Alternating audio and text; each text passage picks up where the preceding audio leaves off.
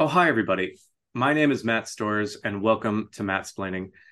On today's episode, I have an expert who I'm very excited to talk about a topic that I haven't really thought about too much recently. Expert, please introduce yourself and tell us what you're an expert in. Oh, hi, Matt. My name's Brooke Pridemore. I live in Brooklyn, New York, and I would say I am an expert in DIY touring and performing. Fantastic. I have had some experience with touring myself in the comedy perspective and trying to put things together. And from kind of a band perspective and from like a comedy perspective, the biggest takeaway that I've had is the essential nature of a van whenever you're going to go out on tour. You need to have a reliable vehicle. You need to be able to have what you need in that vehicle so you can get from place to place. A lot of people don't know this, but the current trend of van living or being able to live out of your van and like renovating it actually has its roots in the DIY touring community, where these bands would be like, what, I'm kind of tired of the shag carpeting back in like the 70s or whatever in this van. Maybe we can renovate it and add something else to it so like some of us can rest or have like a little kitchenette or maybe like a little shower if they have like a little bit extra space. And that's developed into people renovating school buses, renovating ambulances. But ultimately it has its base in these bands that were like, you know what, yeah, we are a metalcore, a deathcore band, yeah, we're going to renovate this hearse, we're going to renovate this ambulance to just be a rolling advertisement for our band, but making it a little bit more livable. Ultimately though, I think that some other things that are very important with touring are getting a good sense of where you want to go and not just going where you think you should go, if that makes sense.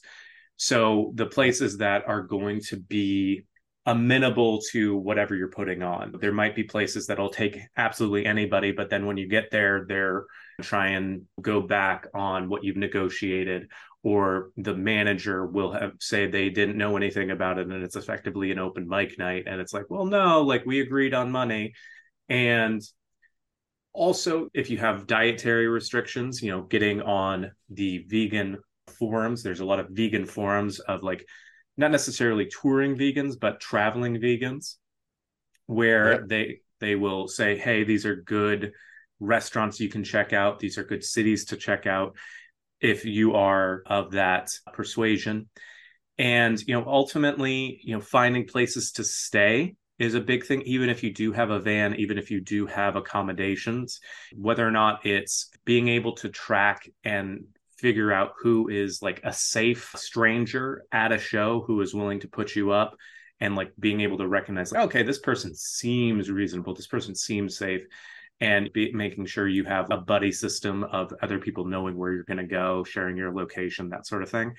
Or ultimately finding the nearest Walmart or other big box store and basically just popping into that parking lot and saying, you know what, I'm going to post up here for a few days and going to become a resident of the Walmart. Yes. Yeah, that's a pretty big one. I think that a lot of people tend to tend to go for. And one of the things that I think a lot of people don't understand is how fun it can actually be, because people go on road trips all the time and there's always this sense of, oh, I need to get to this place, I need to get here, I need to get here for this show. But when you do have down days, you can go and see the largest ball of yarn in Minnesota.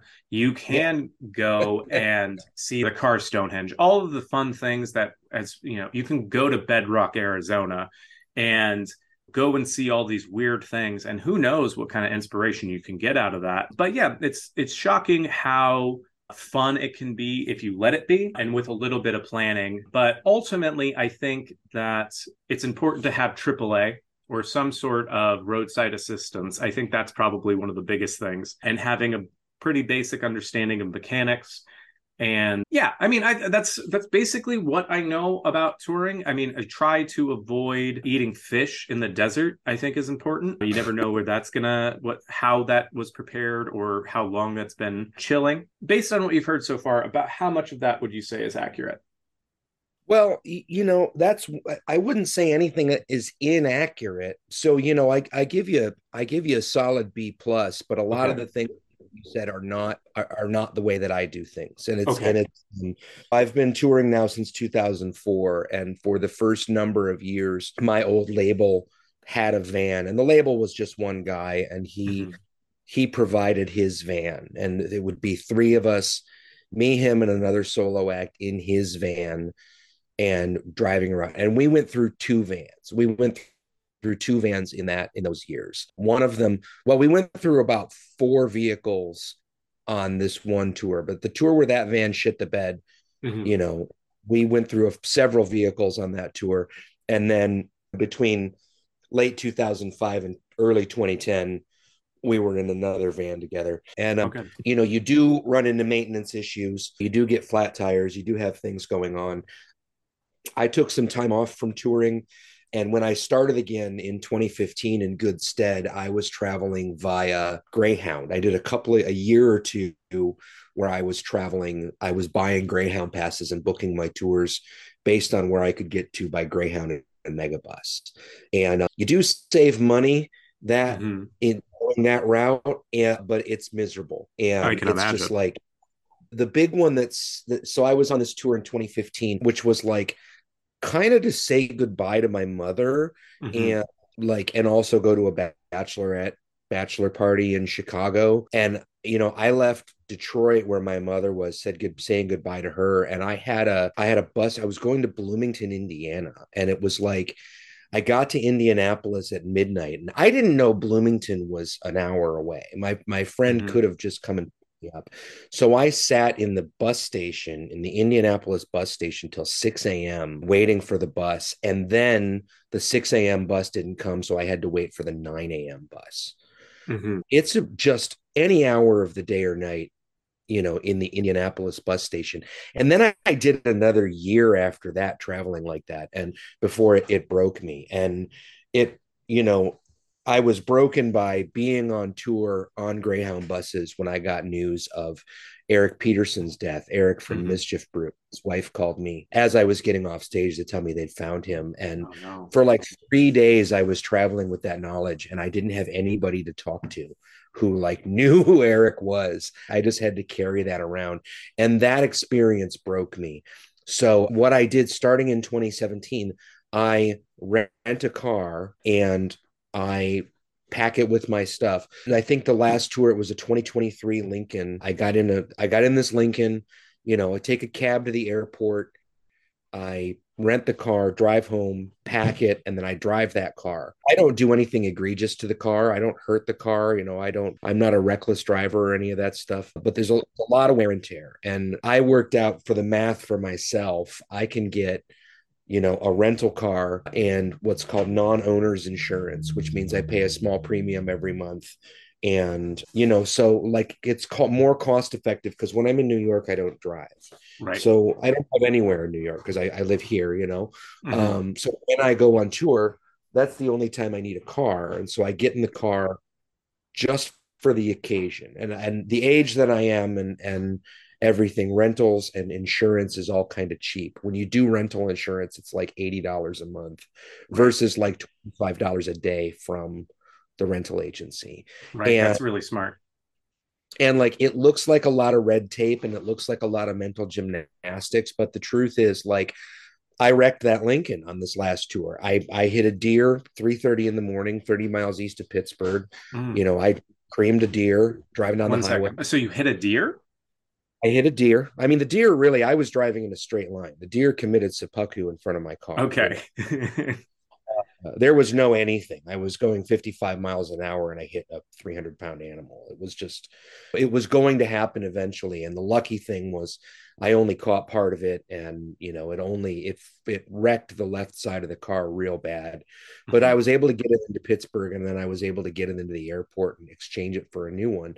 And they put a huge charge on my credit card, and then insurance pays for it because even though it's like PLPD insurance, because it's renter insurance, they just pay for it. Mhm. So I didn't wreck my car, and they're going to fix it and they're going to give it to somebody else to rent, or they're going to sell it, It's like it's all the whole rental industry thing it's not a scam because they Okay. provide a service. It's like, but it's like it's way more overinflated than I think it needs to be. Right. Yeah, It's there's options that are available that aren't necessarily as well known. right. Nothing I do is illegal or even unethical or immoral. But it seems like it. You Hmm. know, it seems like it because I rent a car for 6 weeks and put 17,000 miles on it. And then give it back. But it's all within the terms of service. So, that's just something I've got. I hope I'm not getting myself in trouble here. But that's how I've found to do it because it's just me. So it's Hmm. like, I've sort of noticed to myself that if I got any more attention, if I get any more attention, I would need and right now I can do it. After I wrecked that Lincoln, they gave me a Prius, and I Hmm. got everything from the Lincoln into the Prius, and it was uncomfortable, but I got it. And Right. so I learned that like I can travel in a Prius. Right. So if I gained another couple of notches of notoriety, I would need a bigger vehicle. I would need a sedan or something, or maybe even a minivan. And then, so the good news is right now I can travel in these super compact. And the other good news and it is, as far as places to stay, yeah, I've been at it for a long time, and for the most part, I know people most Right. places. That is a good aspect of it. Sometimes it's colorful, like Yeah. I slept in the record store I played at in North Dakota in Hmm. April. They were like, yeah, so we're going to go home, you can stay here, and I have an air mattress, and they're like, we're going to be back at 9 and we need you out then. And I'm like, okay, so that's my night. Right. And sometimes I have those kind of nights, and other times it's a little more flex. But and for the most part, there's a place to stay. I did sleep in the car in on this last tour because I had to do some driving around to get that Prius back to the Pittsburgh airport. So I had to drive from Boston to Pittsburgh. So I drove home, unloaded my car, and then drove the car to Pittsburgh. But at like 6 in the morning, I crossed into the Pennsylvania state line, and I just pulled over and slept in the car for 3 hours because I was a mess. I Right. was a mess after 7 or 8 hours of driving at that point. So, sometimes there's things you've got to do to like work around, but it's not, you know, it's it's not, there's nothing against the law. It seems a little like, you know, uncommon, or Right. it's creative, I'll put it that way. Yeah. It's creative problem solving.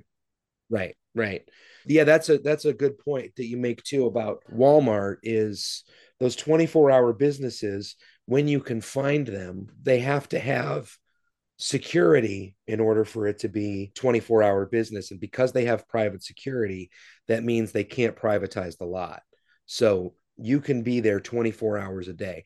I've never spent more than a few hours in a Walmart parking lot. I have spent a few hours a few places, but I've never done that. I've never done that, like make myself a citizen for a couple of days. And it's like I would if it came to it, but it's never come to it. Absolutely. The kind of amazing thing is, do you know Neil Hamburger? You know the comic Neil Yeah. Hamburger? Yeah. He's got that song 7-Elevens are all the same, and then it's like from an old prank call that he made where he these guys just keep getting out and going to different 7-Elevens, and they all look exactly the same. I kind of feel like that about Walmart. It's like I walk in, and a lot of places, one thing I tell people that start touring that they've got to do is really just be ready to be a stranger in a strange land everywhere you go. And Absolutely. you're just, I've been in a Paris McDonald's, with my guitar and suitcase, and this guy's just looking at me going, Jan Lennon, Jan Lennon, Jan Lennon. And I'm like, okay, John Lennon's much older than I am, and he's dead, Right. but like it's like that everywhere. But you walk into Walmart and nobody gives a fuck. Right. Like nobody cares because we're all shopping at Walmart. Yeah. We And got like, something we need to get done. right. None of us are stoked about it. I have noticed this.